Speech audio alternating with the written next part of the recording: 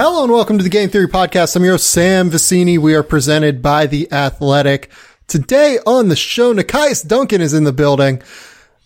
Every time he comes on, everyone who listens to the show just absolutely loves it. Nekias works for Basketball News, and he's written and talked a lot about the James Harden deal, so I wanted to have him on. How's it going, man? I am doing well. I'm glad that there's nothing happening right now. Yesterday ended up being being very hectic, but I'm doing well, man. Just living the life. That is good to hear. Yesterday, I woke up and saw some of the reporting from Sam Amick and Shams over at The Athletic saying, like, look, they're actually trying to make this happen sooner rather than later with James Harden. And then by the time 9, 10 o'clock over here in Australia rolled around, it was done. And I guess that I'll just ask you, are you surprised that this James Harden deal, which we'll delve into the particulars of what all four teams in this trade got, the Indiana Pacers, Cleveland Cavaliers, and Brooklyn Nets are all involved with the Houston Rockets in this trade. Are you surprised that this got done so quickly after James Harden decided to go scorched earth in the middle of a press conference on what I guess that would have been Tuesday night? No, I'm not surprised it happened that quickly. When you go scorched earth, that definitely accelerates the timeline. When you go scorched earth while being part of a locker room that features John Wall and also DeMarcus Cousins, it definitely accelerates your timeline. Because Stephen Silas said, after practice, it was in James' best interest to stay home. And I don't think that was just because they were trying to get a trade done. I think it could have gotten ugly at practice. I feel like that wouldn't have surprised me if some kind of story came out like that. But John Wall and DeMarcus Cousins were done.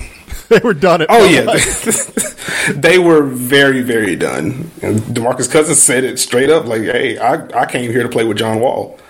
And he also mentioned the disrespect that he felt by the way James Harden handled himself off the floor, definitely on the floor. And that post-game presser from Harden just sealed the deal if it wasn't sealed already. So I think it was best for everyone involved to get that deal done as soon as possible. Yeah, I love that DeMarcus Cousins is just as real as it gets when it comes to this stuff. He's just like, yeah, we're not going to play games. I'm just going to say what is on my mind, and you can take it or you can leave it.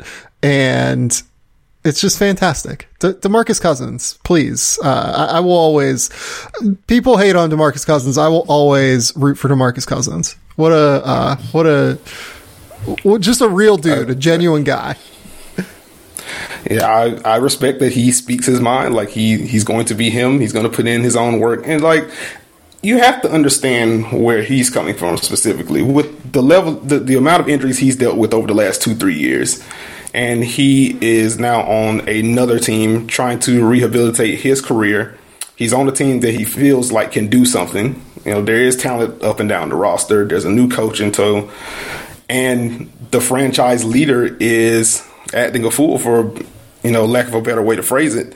I can understand why he was as frustrated as he was. And then for Harden to come out and say, like, I've done literally everything I can do after a game where he didn't really move off ball and things of that nature, like it came off as a slap to the face, and DeMarcus Cousins certainly took it as such.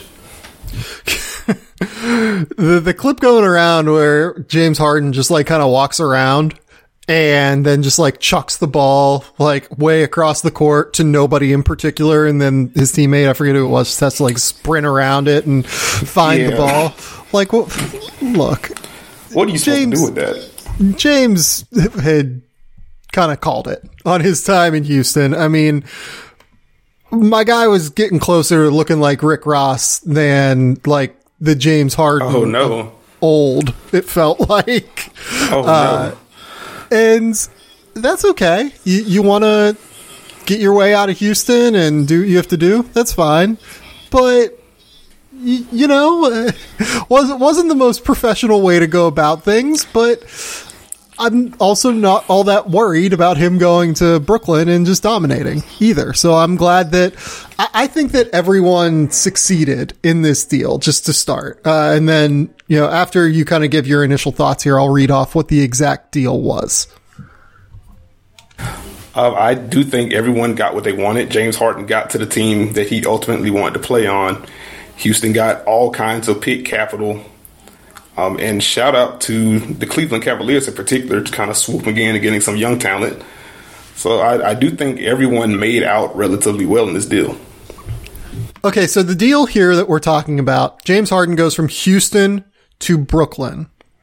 Houston gets Victor Oladipo, Dante Exum, Rodion Kurucs, 3 unprotected Brooklyn first-round picks, 1 unprotected Miami first-round pick in 2022, and 4 Brooklyn first-round pick swaps. So the first rounders they actually get are 2022, 2024, and 2026. The swaps are 2021, 2023, 2025, and 2027. The Brooklyn Nets get James Harden. They have traded Karis LeVert, Jared Allen, Taurean Prince, Rodion Kurucs, 3 unprotected first round picks and 4 pick swaps.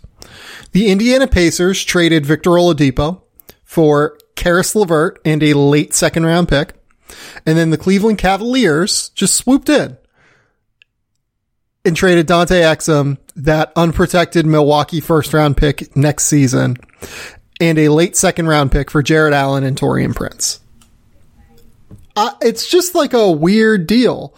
I think it's a very, very strange, there's a lot of strange things here. For this to have come together, it says to me that Houston was clearly working on this for a while.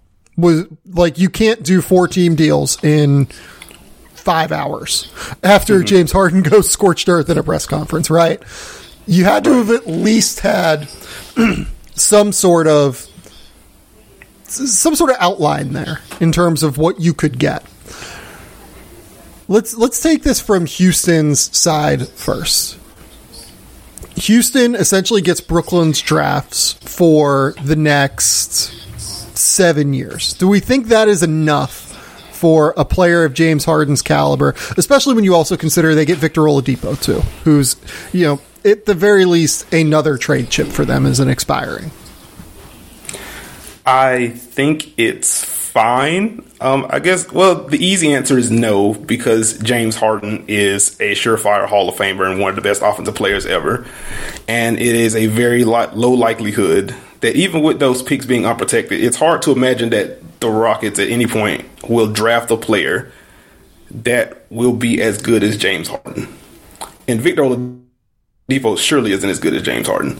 So through that lens, no. But also, if you're in a position to where James Harden has forced his way out in some slightly unprofessional matters, the fact that you were able to get that kind of draft capital, reclaim some of the stuff that you lost in that Chris Paul, Russell Westbrook trade, that was a disaster. I think that is pretty solid asset management. And choosing Victor Oladipo over Karis LeVert is, to be frank, that just seems like a Tillman move. Like you want to give Victor Oladipo a trial run, see what it looks like, and then if he is fine but isn't star level, then you let him go, and you just have a clear book moving forward with all that draft capital. So that just sounds like something that he would prioritize over trying to get a younger player. But again, I think everyone got what they wanted out of it. Houston definitely wanted to keep their books a little clear. They wanted to get some draft capital, and they were able to accomplish that.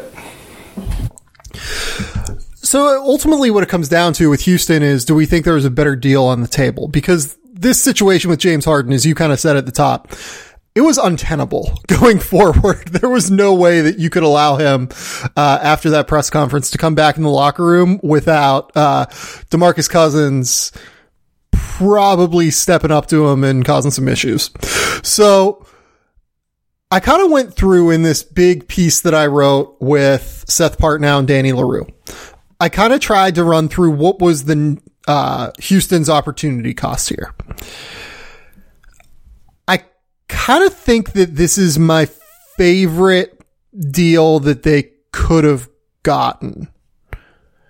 Because at the end of the day, the opportunity cost here is like, maybe they could have gotten Ben Simmons. I think that based off of the reporting, Shams has said that they could have gotten Ben Simmons, so I believe Shams. I think I would rather have this deal than Ben Simmons, Maxey, and like a few picks. Because Simmons, I don't think that they're going to be able to put a team around Simmons enough to where they're going to be able to compete for a title within the next 3 to 4 years. So I would rather have all of the assets that come over the course of those 7 years than just Ben Simmons, even though I love Ben Simmons and think he's awesome. I think he's great at basketball and really just kind of an underappreciated and frankly underutilized asset right now in Philadelphia. Do you think that you would have rather had this deal or the Ben Simmons deal from Philly? I think I still would have rather had Ben Simmons. Give me the young 20-something that is already an all-NBA caliber talent and all defensive team caliber talent locked in for the next 5 years. And then you're getting a Tyrese Maxey, who I like quite a bit. I don't know what the reporting is on if they wanted Maxey and Thybulle or how possible that was. But if it's just Maxey, Simmons, and then picks as well, I think that is a very, very good young package. And, just moving down the road, if you don't feel like you can build a team around Ben Simmons, I also feel like you could just flip Simmons and probably get a better package than what they ended up getting for Harden right now, which is, Oladipo. We don't know how long he's going to be there. Kevin O'Connor already reported that apparently Oladipo still wants to end up in Miami somehow. So those Brooklyn picks are going to have to be, awful for Brooklyn moving forward for that to really work out for Houston. And even then, there's no guarantee that the player that they draft is going to be as good as Ben Simmons, much less James Harden. So I would rather have the bet on Simmons and Maxey and picks. Yeah, it's definitely a bet that this Brooklyn thing could combust a bit earlier than what people think, right? All of Kevin Durant, Kyrie Irving, and James Harden, they expire following next season potentially because they all have player options for the 2022-2023 season. If this doesn't work, there are going to be a couple of lean years, let's say, in Brooklyn. Having said that, one risk to this deal that I think went like a little bit underrated and I do think that this is still the deal I would have done even given this risk factor. Brooklyn has proven itself now at this point to just be a player destination, to be somewhere that players want to play, to be somewhere that players want to live, right? Like, guys just continue to go to Brooklyn. I know that they had the down seasons after the Kevin Garnett and Paul Pierce deal, but this is not that deal. These guys are way better and closer in their primes, or closer to their primes, frankly, still in their primes, given the way Kevin Durant has played this year, than Kevin Garnett and Paul Pierce were, right? So I don't think that risk, I think, is relatively minimal barring injury. What I do think is real, though, is like the risk for Houston that, okay, even if this breaks up after 2022, 2023, and all three of those guys leave, Brooklyn still has max cap space and is still just like an absolute player destination for guys that want to live in New York City, right? That feels like a bit of a problem with this deal that maybe is going slightly underrated. And yet it's still the deal I would have done because I think that it's just, again, like if you're not going to be able to compete in the next 3 years with Ben Simmons, you're putting yourself then on the clock before having to move him again. Plus your roster right now doesn't really actualize him at all. It doesn't really like make him better because Christian Wood isn't really a shooter. John Wall isn't a shooter. Like you need to surround Ben with shooters, and it's probably going to take you a year to even just get a roster that fits with Ben Simmons. And then it's going to take you a couple other years to build up a roster that works with Ben Simmons. So I just kind of think that it would have been spinning their wheels at the end of the day. Okay. I think that's definitely a fair argument. I understand where you're coming from. I guess I am just, I mean, we've talked about Ben Simmons on the pod before. You know how high I am on Ben Simmons. So I do think having to guarantee that is Ben Simmons, as young as he is and being locked in, I would still rather take that risk in trying to build around him and knowing what I have in that versus, clearing the cap space if Depot leaves, hoping that things blow up in Brooklyn and they don't get a guy in free agency, and then having those picks be, in the top 5, top 6 or whatever, drafting those guys and then hoping that those guys turn into something. I feel like there's going to be some wheel spinning either way. And I would rather have my wheels spinning with a guy like Ben Simmons, what I know he is, I know what his value is, I know what it's going to take to build around him, versus, I guess, the unknown. I think that's where I'm at with it. Let's talk about a couple of the other ones before we move to Brooklyn, because Brooklyn's is interesting. Denver theoretically could have offered Michael Porter Jr. I haven't heard anything about if Denver potentially did that or not. I don't really see that as a better deal than this, because Michael Porter Jr. is still kind of a wild card. Let's say that. Yes. And then on top of it, their core is so much younger with Nikola Jokic and Jamal Murray that those picks are just going to be a bit less valuable and have a bit less upside. So even if you do Michael Porter plus like 5 or 6 of Denver's drafts coming up, I still think that because Jokic and Murray are so young, that's probably just a bit less valuable than this Brooklyn one, where there is real upside for this whole thing to fall apart a little bit. It might not, and they could end up with 5 picks in the 20s, right? But I kind of think that I would rather go with the chance that this falls apart and that you could get some real upside. Boston, it's a good question. Like, would you offer Jaylen Brown for James Harden? I was actually doing this thought exercise with myself a little bit earlier today. I don't think I would have done it. I don't see a way for Boston to do it comfortably without finding a third team for Kemba. Just because I don't know, once you get into a playoff setting, I don't know how much you want to trust a Kemba Harden backcourt against the teams that really matter. And Jaylen Brown has just been fantastic. Yeah. He's upward trajectory. He's on a contract that's already looking like a steal for him. And then it would be him and, I guess, Marcus Smart, who is really good and one of the foundational pieces of their defense. And then adding picks on top of that. I have been one that has clowned Danny Ainge for being gun shy in my eyes, but I think on this particular deal, I think he made the right decision to kind of bow out. I don't think this was the deal for him to make. Yeah, I would not have dealt Jaylen Brown for James Harden, given the way Jaylen has looked this year. And on top of that, again, it's kind of a similar deal to Denver, where if you're trying to do like all of Boston's next 7 drafts or something, because they have Jason Tatum and Jaylen Brown, those drafts are just going to be a bit less valuable than Brooklyn potentially falling apart a little bit.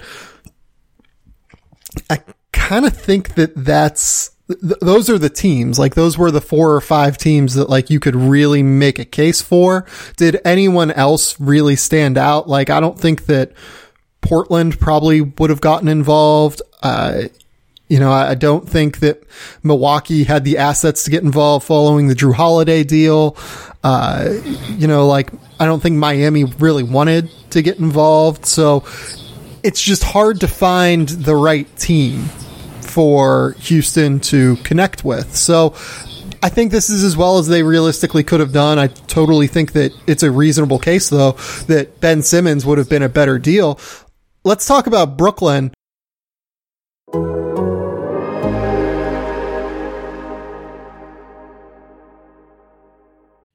We're talking about players securing the bag when they get drafted in June. I need to tell you about securing your internet connection with NordVPN. What is a VPN? It's a virtual private network. A VPN reroutes your traffic through a remote server, encrypting it in the process. This is going to hide your location from your ISP, hackers, and from other people looking to get your data. Everybody knows that I watch as many movies as I can. I think I've probably watched like 40 or 50 this year already. Some movies are blocked in Australia. It's really hard for me to watch them. For instance, anybody who's tried to get their hands on Godzilla -1 recently knows that it's basically only available in Japan, and you need a VPN if you want to go to like Amazon Prime or something to be able to watch it. So when I'm blocked from watching a movie in Australia, I just queue up my VPN. I change my location and it unlocks a category of movies from all of my favorite streaming services. As somebody who's always on the go, connecting to public Wi-Fi is a necessity, but it's also just a goldmine for hackers. That's where Nord comes in, creating a secure tunnel for my data to travel through away from prying guys. There are other benefits to Nord as well. Your browsing history is yours and yours alone. Your virtual location is masked from those who seek to track your every move. It's like having a force field around your online identity. NordVPN also goes the extra mile with threat protection. Malware, trackers, dodgy ads, they're all going to get blocked. It's like having a shot blocking big around your devices 24/7. Game Theory is offering an exclusive deal for NordVPN. You're going to get 4 extra months and up to 75% off subscriptions. Just head to nordvpn.com/Game Theory, GAMETHEORY, to claim your account. Plus, with Nord's 30-day money-back guarantee, you've got nothing to lose and everything to gain. Go to nordvpn.com/Game Theory to claim your account. nordvpn.com/Game Theory. Guys, I can't emphasize enough how much I use Nord every day of my life. Nord is a fantastic sponsor for us. So go support Nord, and it's a great product. So nordvpn.com/Game Theory.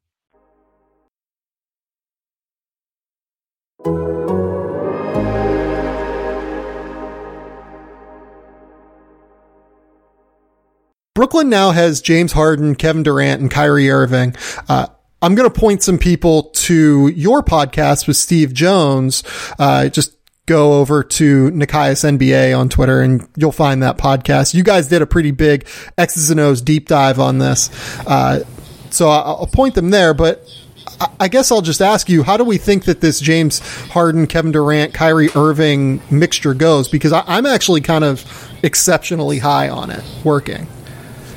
I am pretty high on the fit. Like, offensively, it's going to be pretty seamless. I think having Mike D'Antoni there and his influence on the offense, a lot of the stuff that Brooklyn runs is stuff that James Harden has run in Houston with D'Antoni.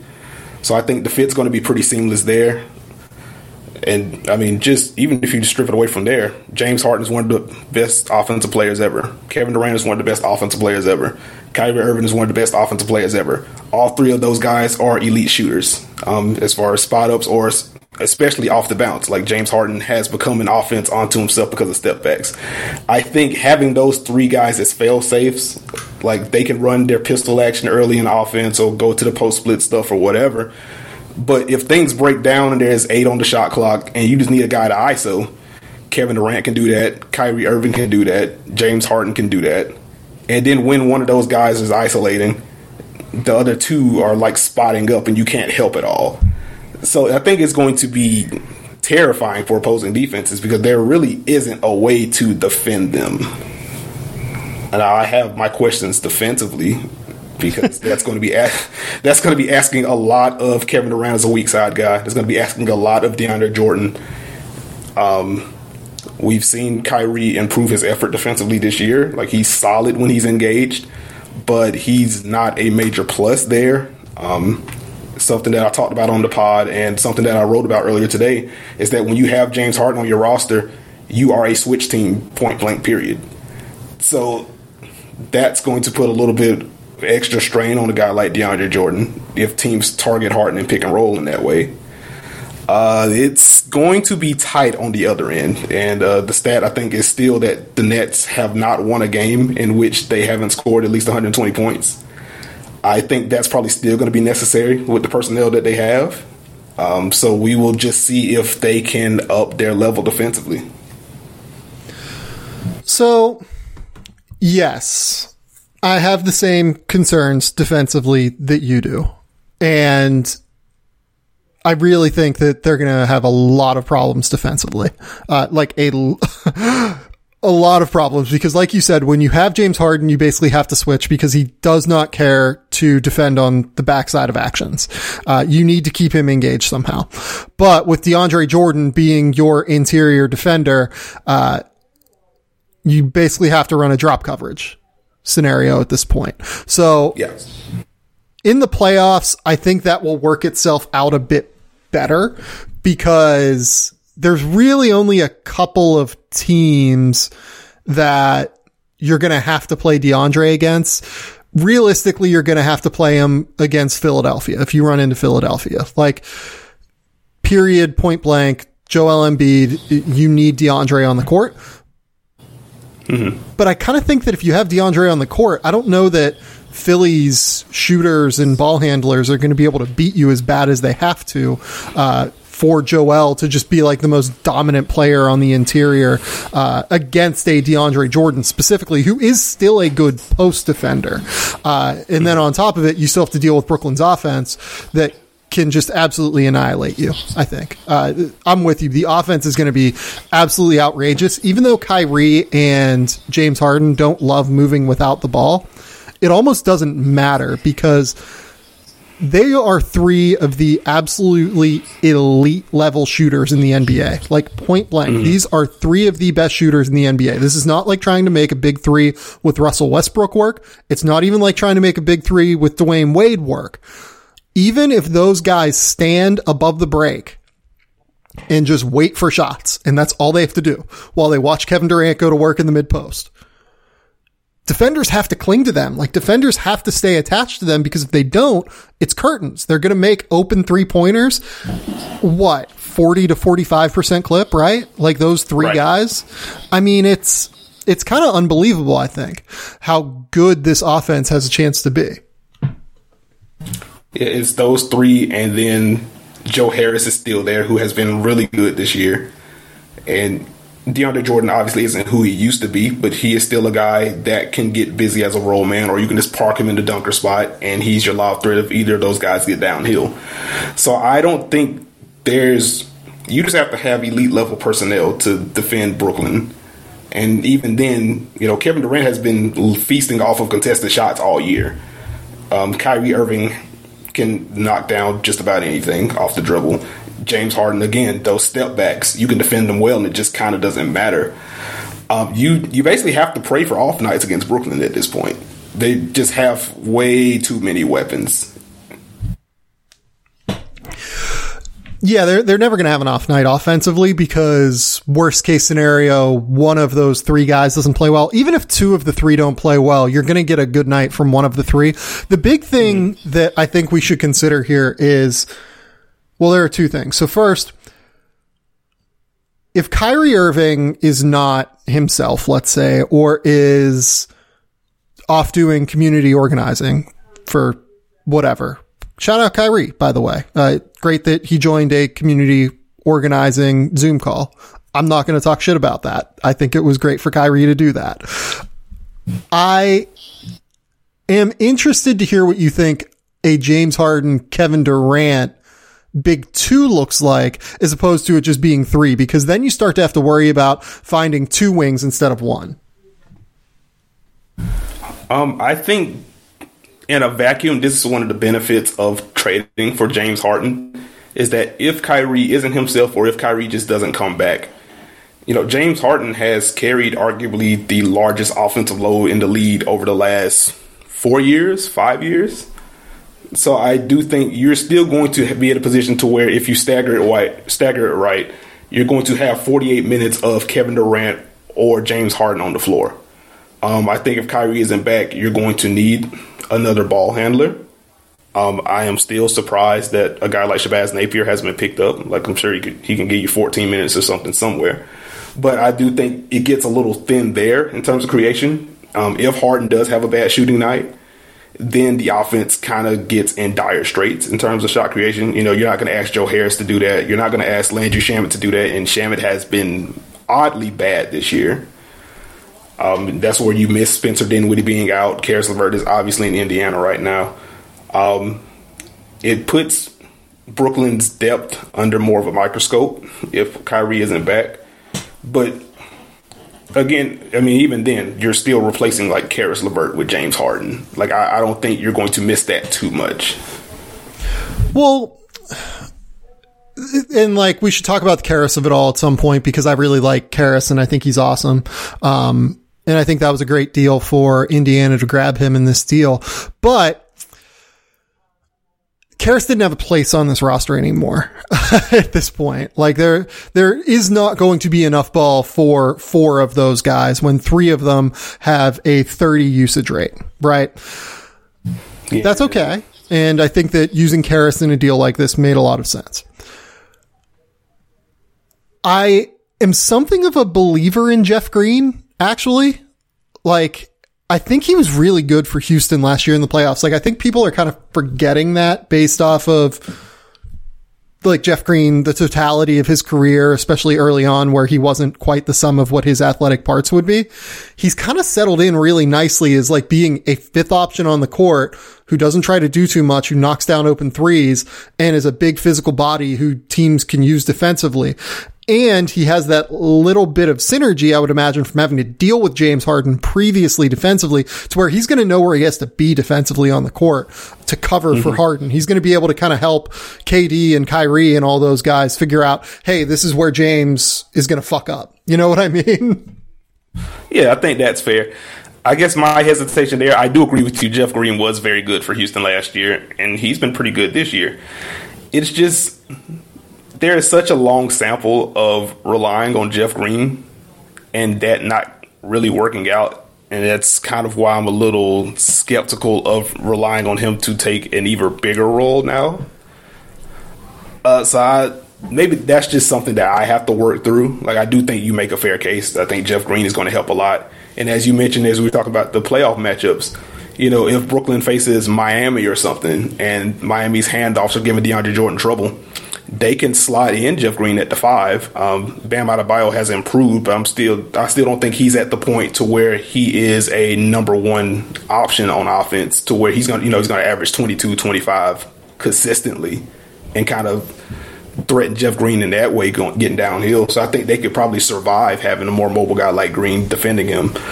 So I agree with you. I am just a little reluctant to do so, just because of the Jeff Green track record.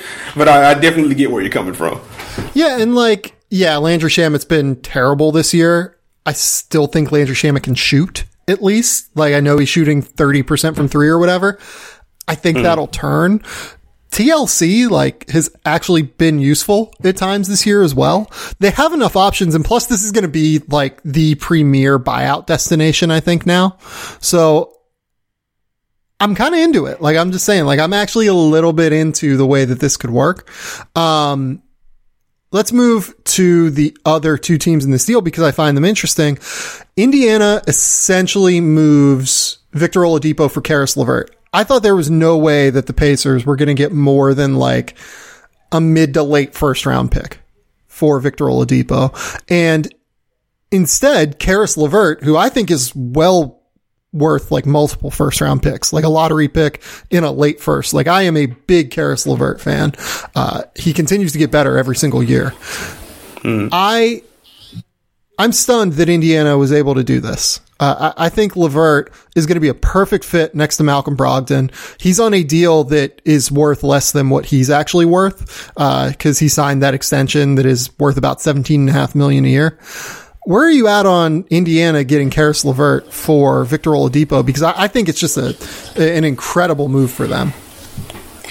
I think from an asset management standpoint, it's a home run for them.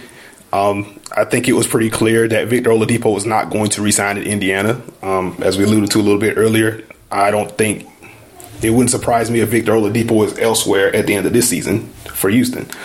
So being able to turn a guy that you're not going to keep into Karis LeVert, who is locked in this year and I think 2 years after that, and he's younger than Victor Oladipo and pretty good in his own right, I think that's a fantastic job by Indiana swooping in. I am a little lower on the fit, or rather, I'll just say I'm in wait and see mode on the fit. Maybe it's a little bit skewed by LeVert trying to find his place on this Brooklyn team with Kyrie and KD, soaking up a lot of the possessions. But Karis LeVert dribbles a lot, man. he dribbles a whole lot. And the shooting has gotten better, and he's always been the guy that's more comfortable with pull-ups than spot-ups. But I still want to see a little bit more from the shot before I believe in it. And just looking at Indiana's offense, like it runs through Sabonis, he'll post up or they'll run those high dribble handoffs. But a lot of their offense is predicated on those quick hitters, those quick decisions, those quick cuts, and touching the paint and kicking it out. And LeVert is a guy that wants to march to the beat of his own drum. And he can do that, especially when he gets rolling. Like we saw in the postseason last year when Brooklyn had no one. He was getting his and then, catching double teams and then kicking out. And he can do that. But I need to see more growth from him as a quick decision maker before I fully believe in the fit in Indy. And I think that's why I'm a little bit lower on the fit. I'm a little bit lower on the on-court fit.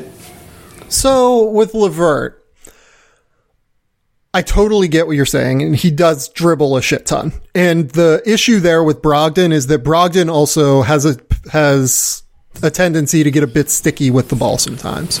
Yes. Again, I think, though, that both of them, when they are specifically told to operate in a secondary role, I think both of them make relatively quick decisions now.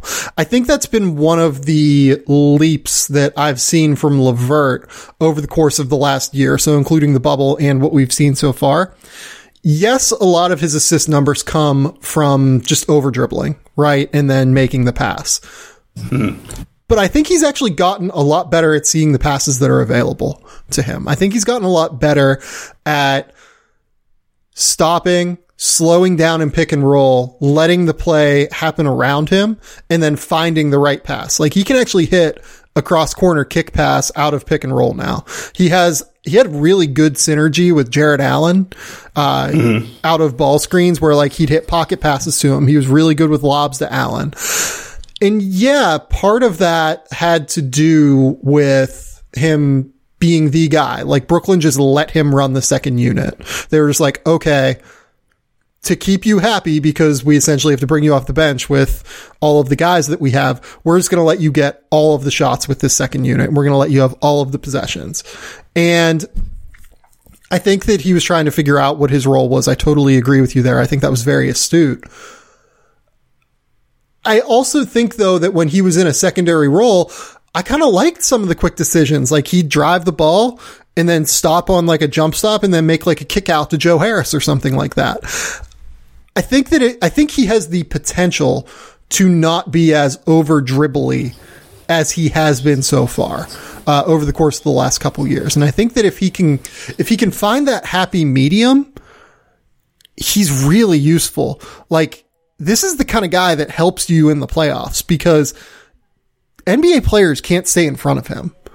Like it's actually surprising how shifty and how sudden he has. Wicked crossovers. He has great hesitation moves. He lives in the paint and has like a pretty good pull-up game from the mid-range area. He's still working on the 3-point shot, which is weird because he shot over 40% all three of his final years at Michigan. Karis LeVert's shooting, being what it has been in the NBA, is one of the weird evaluation things that I've never been able to wrap my head around as a draft evaluator. Right. The fact that he has never been a good NBA 3-point shooter.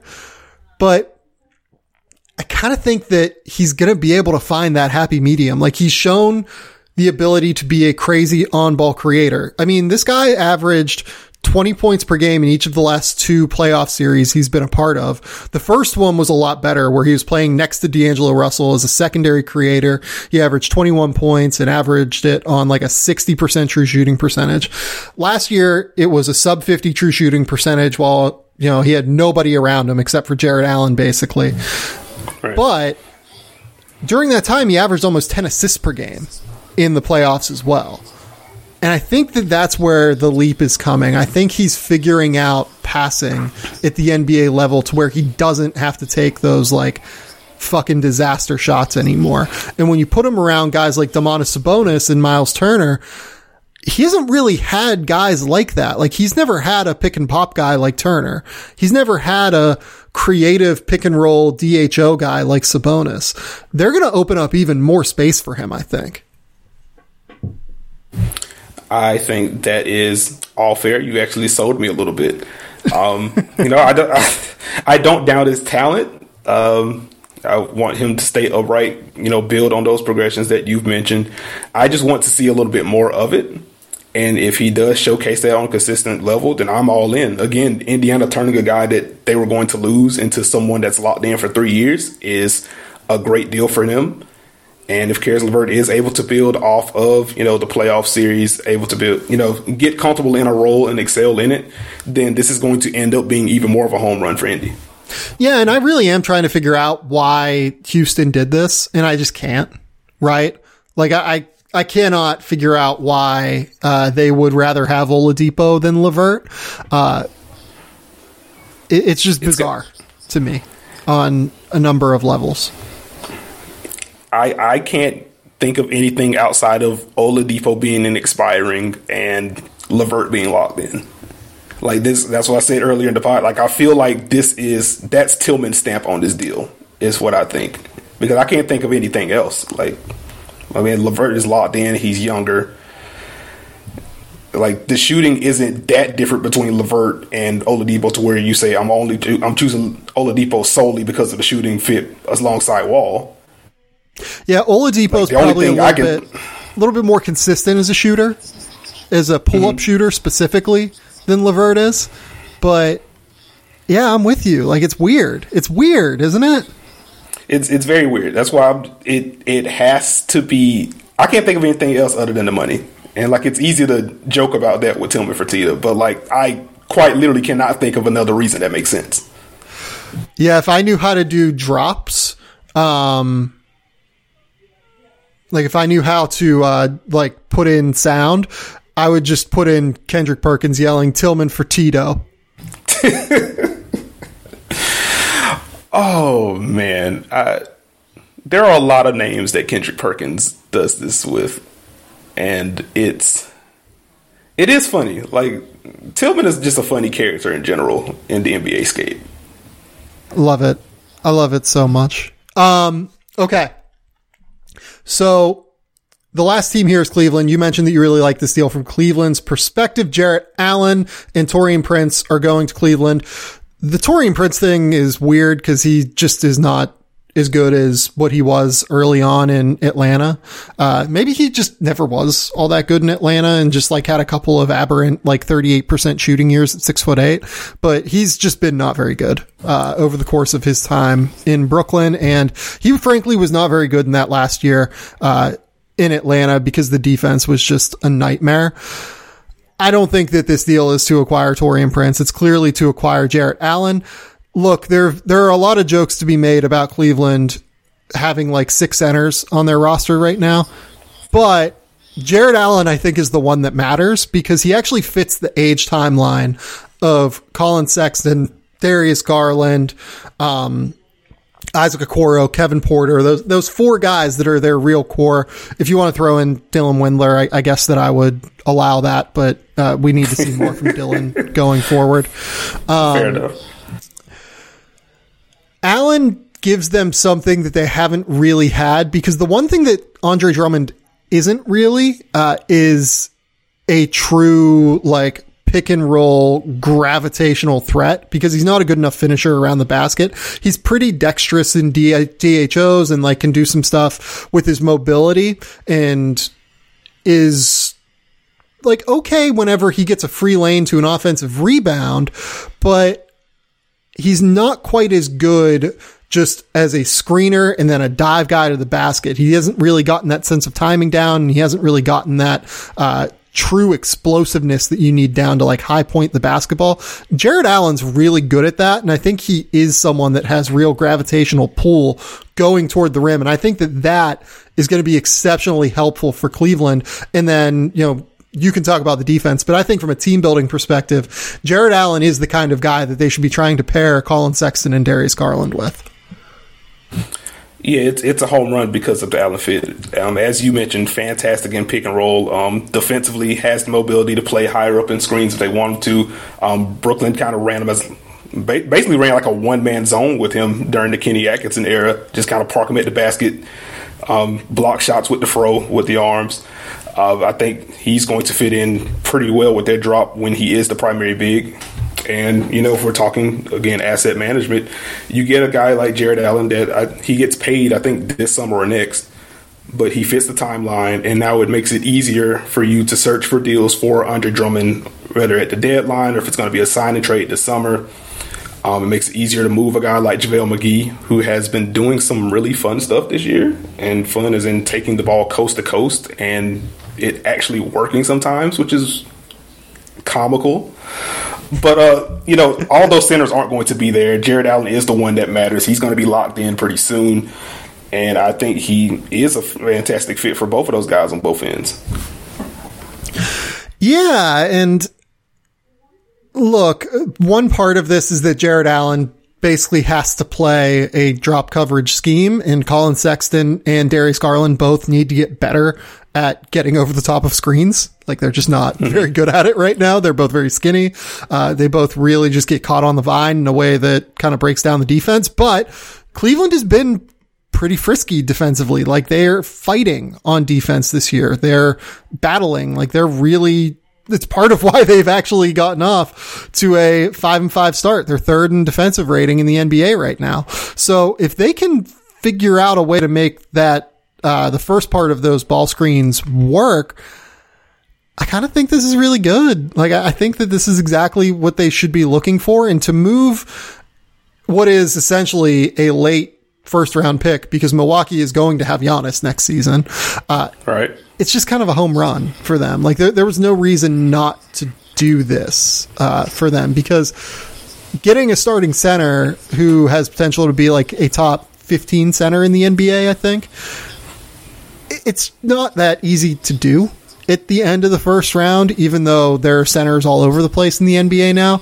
Having one that can be like an actual upside center that fits with your core, that's like the best that you can hope to do with that number 25 to 30 overall pick. Completely agree. And, I like what Cleveland is building.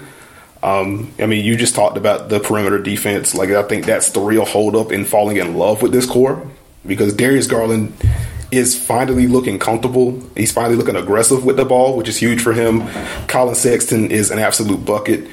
My take with Cleveland is that they have built the perfect team for a number one option to fall into. Yep. So they got off to a good start. We'll see how the rest of the season goes. If they are able to once again get the number one overall pick, like, this is a prime spot for Cade Cunningham, because he's the wing creator that they're missing, that kind of slots everyone into their natural roles. And then you are looking at one fantastic young core. Oh, if they get Cade, I'm all in on Cleveland. Could not be more in on Cleveland if they end up with Cade. I do think they would have to trade one of Sexton or Garland, because Cade's a point guard. Like, he's just straight, like, he's wing sized, but he's a lead guard.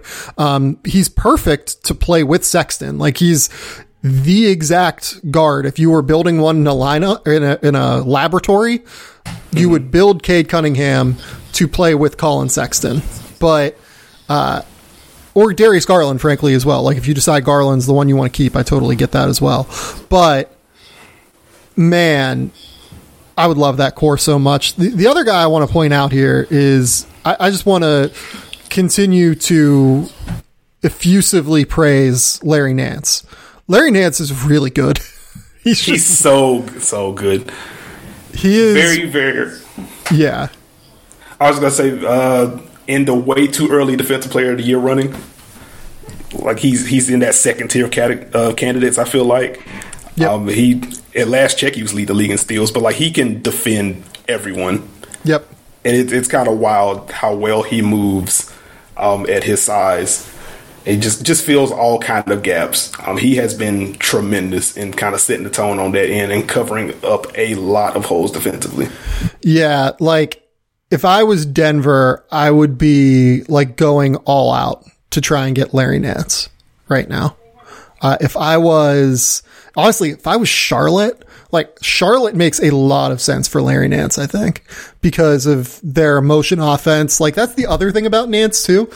He can initiate offensive sets like from the perimeter and DHOs, and like you can just give him the ball at the top and he can make really high level passing reads.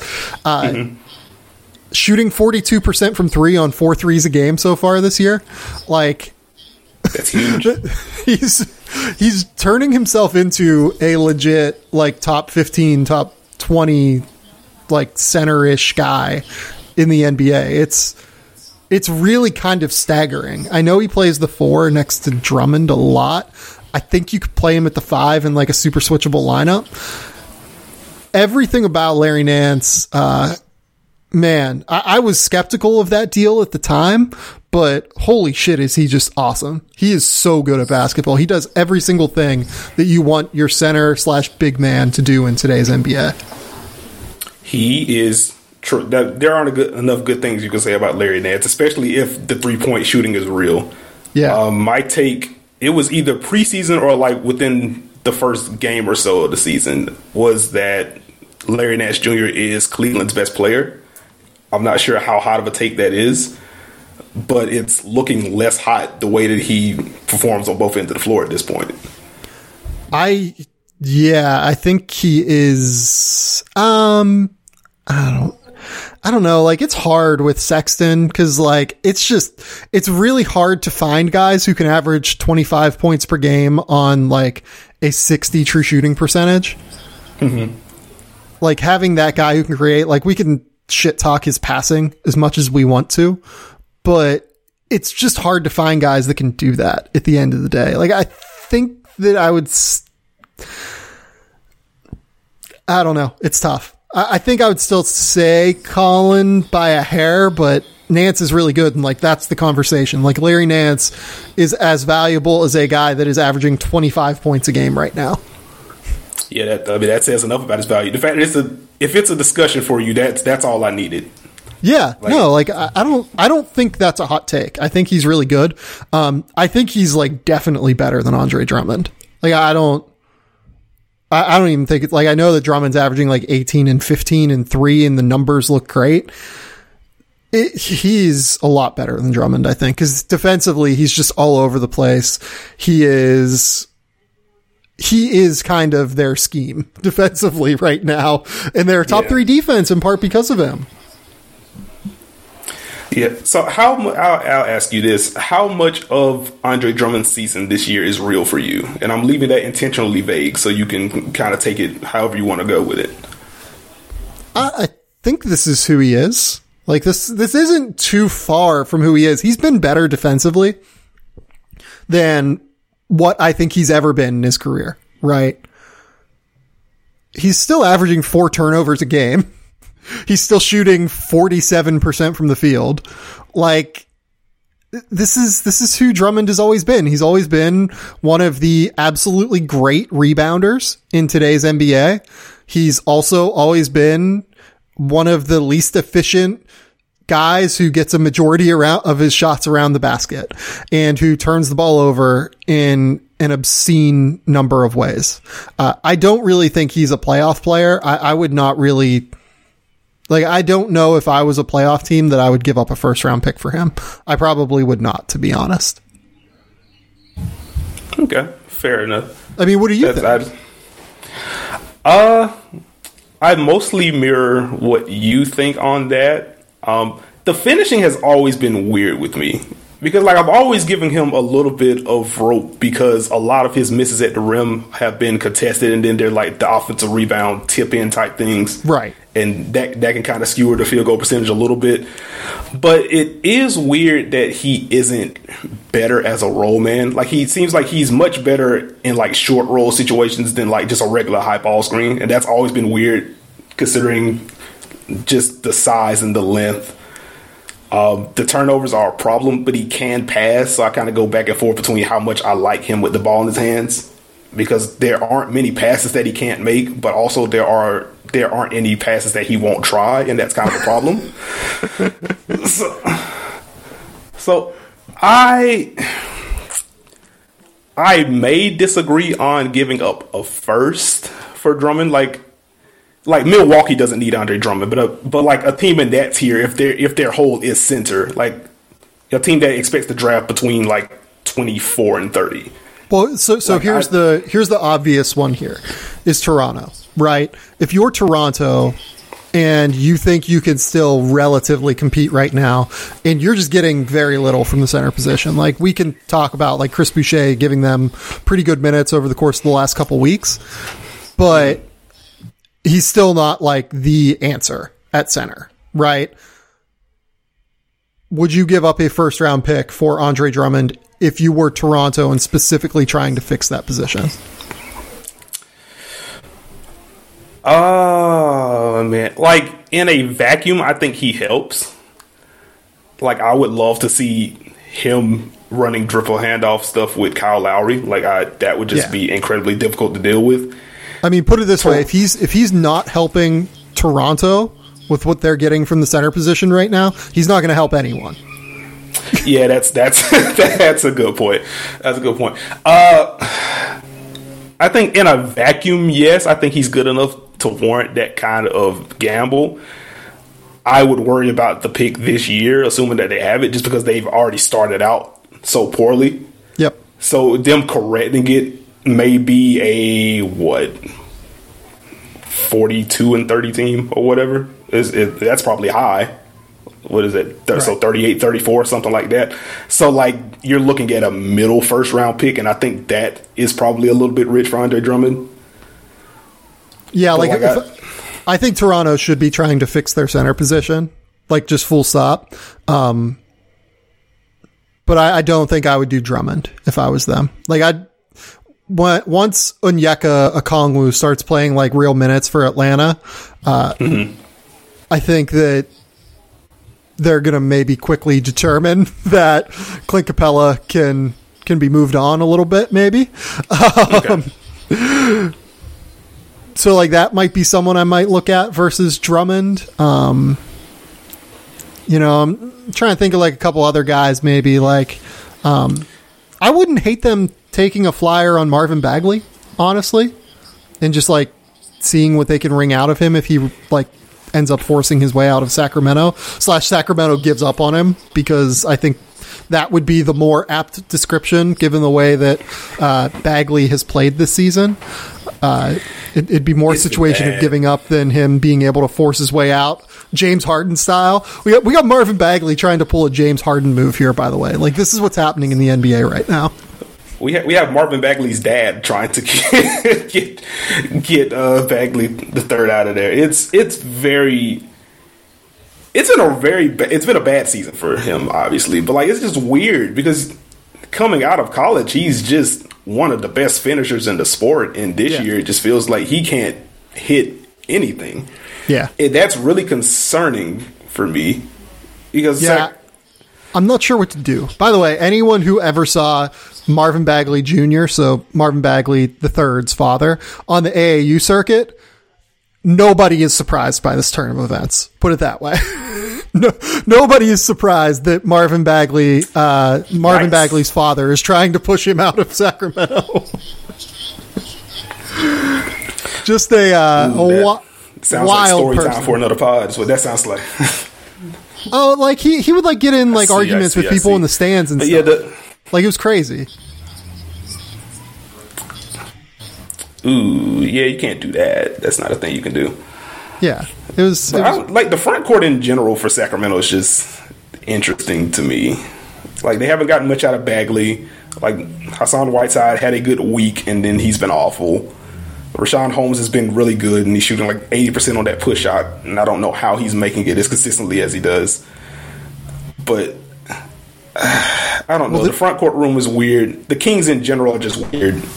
The guy that is like kind of holding their front court together right now is Harrison Barnes, playing the 4.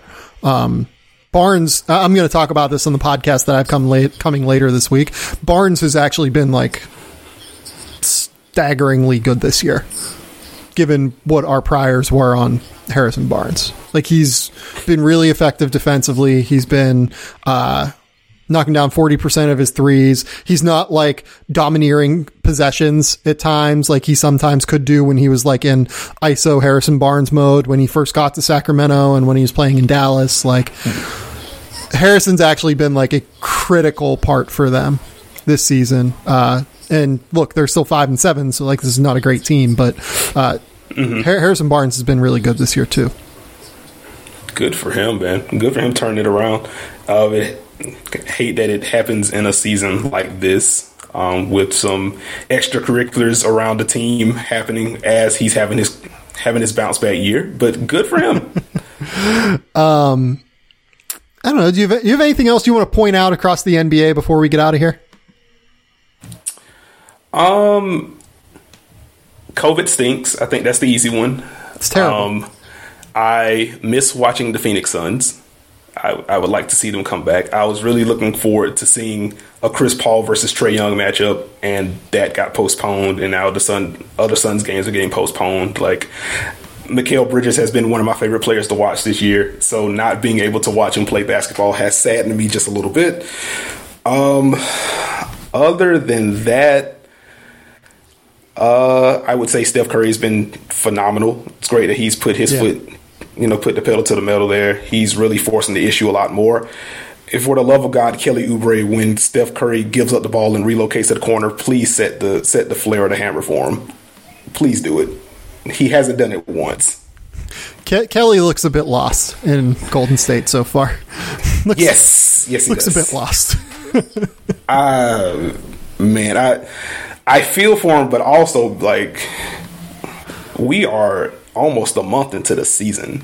And, like, that is just the staple with Steph. Like, gives it up early, runs to the corner. The guy that's already in the corner just steps up, sets that screen, and it's a corner three for Steph. And, like, Andrew Wiggins wasn't doing it either, but he's kind of figured it out. Like, Juan Toscano Anderson has already figured it out. It feels like the only person that has not figured out what Steph wants to do after he gives it up is Kelly Oubre. And I'm just not sure how much longer that's going to take. Yeah, or how much longer it's going to last in Golden State. Yeah, that's also true. Yeah. Mikal Bridges, I'm working on updated rookie scale rankings right now. I think that people are going to be pretty staggered by where I have Mikal Bridges. It is high. It is very, very high in these rankings. He is the guy that not nearly enough people know about, who is going to affect winning at just an exceptionally high level throughout the course of his career as it goes forward. Mikal Bridges is awesome. He is awesome. I am pro let Mikal Bridges do stuff with the ball. Like, let him expand, because we already know what he provides as a cutter. We know what he provides as a shooter. Everyone and their mothers know what he provides as a defender at this point. I want to see him experiment a little bit more with the ball. Don't know how many more opportunities he's going to get now that, Chris Paul is there, Devin Booker's there. Yep. But, let him build that out and let him turn himself into one of the most valuable wings in the league. Yeah, it's so much fun. Nekias, tell the people where they can find your work. Tell the people about your podcast. Just tell the people what's going on. Well, you can find my work at basketballnews.com. That's where you find all my written work. You will also find my brand spanking new podcast that I am hosting with Steve Jones Jr., former NBA assistant coach, former video coordinator. We chop it up. We plan to chop it up every Monday. Just going through a few teams, going through a few players, see who's impressing us, who isn't, dig into the X's and O's of what's happening on the floor for, the teams that we discuss. We just had the emergency pod drop, I guess technically this morning. We broke that down from just about every layer, like what kind of sets Brooklyn's going to run to kind of engage their big three. We talked about the Karis LeVert fit in Indy, the Victor Oladipo fit in Houston. So that's the kind of content we're bringing every Monday. We're on Apple, we're on Spotify, we're on Stitcher, we're on all those good podcast apps. So you can find us there. You can follow me on Twitter at Nekias NBA. basketball takes, puns, SpongeBob references, all that good stuff. And that is all I got. Go follow Nikias, just one of my absolute favorite people to follow regarding basketball content and takes. It is staggering the amount of fun stuff and also just really informative stuff that he puts out into the world. So go follow him. Go subscribe to The Athletic. We have got a bunch of stuff on James Harden up there. I have also written a big breakdown with Seth Partnow and Danny LaRue, so you can go find that. And then I have rookie scale rankings coming up at some point this month. I don't necessarily know when. I'm just working through writing. I have all of the back end work done already. I just need to sit down and actually put them into the internet, like into our back end. So at some point in the next month, they'll come out, I would think. And I'll have a actual big board, a top 100 board coming also at some point in the next month. It'll just depend on the workflow for me with the rookie scale rankings. But until next time, we will talk soon. Bye.